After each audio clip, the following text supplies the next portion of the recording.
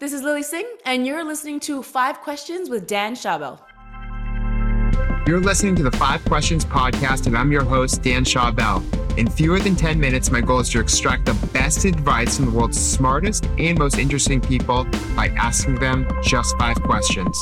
My guest today is comedian, former talk show host, and YouTuber Lily Singh. Lily has amassed 40 million followers on social media, founded her own production company called Unicorn Island Productions, and had her own NBC late night talk show for 2 years. We talk about how she got established on YouTube, her personal struggles, and new book, Be a Triangle, during this podcast episode. Lily, welcome to 5 Questions. Thanks for having me. Why was it important for you to use the name Superwoman instead of your own when you first established yourself on YouTube? It wasn't important to me. I just didn't know any better, to be honest. My MSN Messenger name back in the day was Superwoman. It was based off one of my favorite hip hop songs by Lil Mo featuring Fabulous. And so it made me feel really cool as a young girl. And, I would kind of deal with a lot of conflict in my life by being like, but I'm Superwoman and I can do this. So when I started my YouTube channel, I thought, oh yeah, it's not like this is going to turn into a business or anything. This is just YouTube. And so I chose Superwoman, which is proof that I didn't think it was going to go anywhere because that's a bad business choice. Yeah, but it ended up being something very positive because, as we both know, women are not paid as much as men, and women have, millions left the workforce last year. Just in general, women need more heroes. Yeah, it was a little bit of the idea that you could be your own Superwoman. That's what really helped me, is that, hey, I could be confident enough to make videos and I could be confident enough to go onto a stage. And so it really was empowering to me. However, I let go of the name and I go by my real name now, which is Lily. And in a beautiful way, Lily is actually more empowering to me now. Everything came full circle for you. What were some of your personal struggles trying to build your online platform? Because you were in YouTube in the early days as well, and then transitioning to having your own show on TV and scaling your business. First and foremost, a lot of things I've done in my life, I've been the first, which at first glance can be really exciting. Oh, you were the first? That's so cool. You made history. You got the headlines. Yeah, it is exciting and it's cool. It's also really scary and it's a lot of pressure because when you're the first, you have the weight of everyone's expectations because you're a lot of people's firsts. When I got my late night show, I was the first South Asian woman to have a show. And so I had, 1 in 4 people on this planet are South Asian. That's a lot of people looking at you and thinking, oh, I want her to win. I want her to represent my experience. And that's just simply impossible for someone to do. As one person, I can't represent billions of people's experience and I can't possibly make them all proud. And so being a first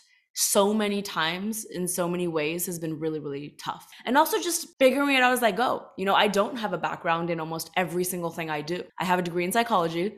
No one in my family is in entertainment. So when I'm navigating these huge deals with studios and figuring out how to audition, I really do have no one to look back at, especially being a woman of color because so few have done it. And so really just figuring it out and failing and failing and failing and picking myself back up has been the underlying thing of my career. And nothing replaces real experience. We don't know until we know. And then do we really know? And then over time, you adjust and experiment, just like you were doing on YouTube. You don't know, oh, this is going to get a lot of views. People will respond positively this. And they just put out more and more content. You start to gauge what the audience is looking for and what you want to deliver. What's really interesting? It's not only that, yes, I agree, your experience is what teaches you the best, but there's something to be said about it feeling a little lonely when you're the only one that has a certain experience and none of your friends can relate and no one in the industry can relate. Like, for example, being a late night host, the only woman in 30 years. When I was going through stuff and there was a bunch of men in the room, which other late night host was I supposed to turn to and be like, give me some advice?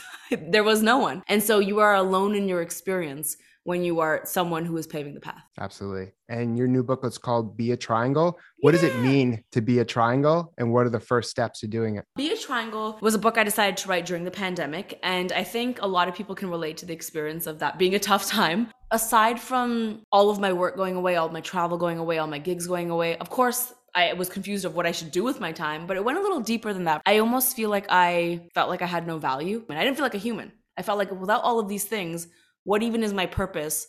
Why am I even waking up? And that was a really scary realization, to know that every way I define myself and my life is through other things, through jobs and accolades and relationships and people. And when I'm just alone, I'm a shell of a human. I didn't want that to be the case anymore. And so I realized that the solution to that is building a strong foundation of who I am, what I want out of life, and what my values are. And this is work we were never encouraged to do as kids. You give me a school problem or a work problem, I can solve it. You tell me to figure out why I'm unhappy, and I'm like, And I don't want to be in that position. I want to have a strong understanding of who I am. And so when I started Googling strong strong foundation, how to be structurally strong, the triangle came up because structurally a triangle is the strongest shape in the world. And it doesn't change. When you pile upon it, it doesn't change from being a triangle. It's just a stronger triangle. And so I thought that's how I want to build my life. I want to make it so that no matter what happens in my day, I have a foundation that will not change and that I can build upon. And so I decided, what does that actually mean? The first step was figuring out the things that should be part of my foundation. And I concluded it's 4 things. It's a relationship to myself, a relationship to the universe, understanding distraction, and implementing design. And those are 4 things I can always come home to mentally, no matter what is happening in my mind. Now a word from our sponsor. It's time to think about healthcare benefits, especially pharmacy benefits, very differently. Employers need to demand more from their pharmacy benefit manager and expect outstanding financial and health outcomes for their members. Empirics Health is one of the fastest growing healthcare companies in America. It's the most clinically advanced PBM in the country and the only value-based one for 7 years running. Personalized healthcare done right without any drug pricing or financial games is what you should expect from a benefits partner. The time is now to reimagine healthcare benefits. Go to empiricshealth.com for more information. I do feel like, especially if you're very ambitious, you're on this wheel. What's the next project? What's the next project? Once you're on this wheel, you kind of don't have time psychologically to take a step back and build the foundation that you're talking about. Like for you, you're so ambitious. It's like the next video. What am I going to come up with next? What am I going to, what am I going to talk about on TV next? Like, what are you going to do? And then the more you do, the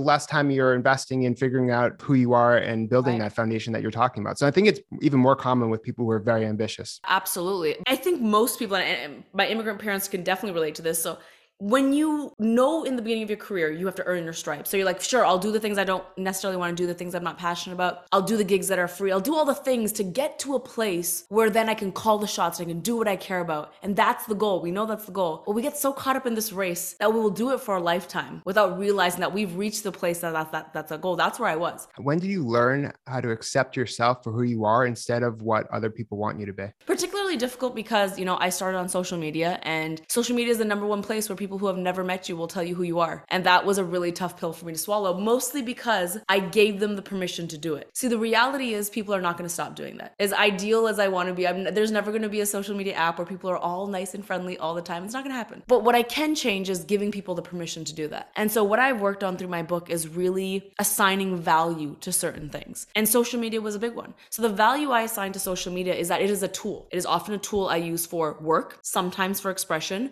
but that is what it is. It is not a tool meant to define me. It is not a tool meant to value me. It is a work tool. So often I've let the tool use me, but now I use the tool. And so I've kind of just associated certain values of things, and I've really believed that, like, hey, I see you saying mean things to me on the internet, but I'm a human being that deserves context, that knows who she is. That is the value I have of myself. I don't give you the permission to actually tell me who I am. You can keep saying it, but I'm no longer accepting it as something that's valuable to me. It goes back to you being Superwoman. You can rise above that. Can't harm Superwoman, can't harm, Wonder I mean, you might Woman, be able to. You might upset me for a small while. But again, I'll go back to this place spiritually. That's my foundation. And I'll work through the fact that no, I actually don't give you value to do this. I love that. And what's your best piece of career advice? I have been thinking a lot about what my purpose is. And I think my purpose, the answer to what my purpose is, aligns really well with this question. Because I think my purpose is actually to disrupt. Not for the sake of disrupting, but because better things can come out of systems being broken, systems that don't work for everyone. I got into the entertainment industry without an agent, without a casting director, without any gatekeeper. I did it on YouTube. I continue to disrupt things everywhere I go. So my best piece of career advice is just that. It's that, yes, there has always been a way things happen. And there will be a gang of people that tell you this is how things work, and this is how they're typically done, and this is the template, and it can't be changed. And I encourage everyone to question those templates and how things have been done, because the reason things have been done the way they've been done is no one's been brave enough to do them a different way. And when you do them a different way, you realize that there actually could be a better, smarter way. So I would say disrupt. Break the mold. Don't be afraid to break the rules that don't benefit who you are as a unique individual. Thank you so much for sharing your wisdom, Lily. To follow her journey, you can read her book, Be a Triangle, and find her on Facebook, YouTube, Instagram, and Twitter, where she shares her appearances, comedy, philanthropy, and inspiration. To watch the full extended video version of this episode, go to youtube.com/Dan Schawbel. And please remember to rate and review the 5 Questions podcast on iTunes.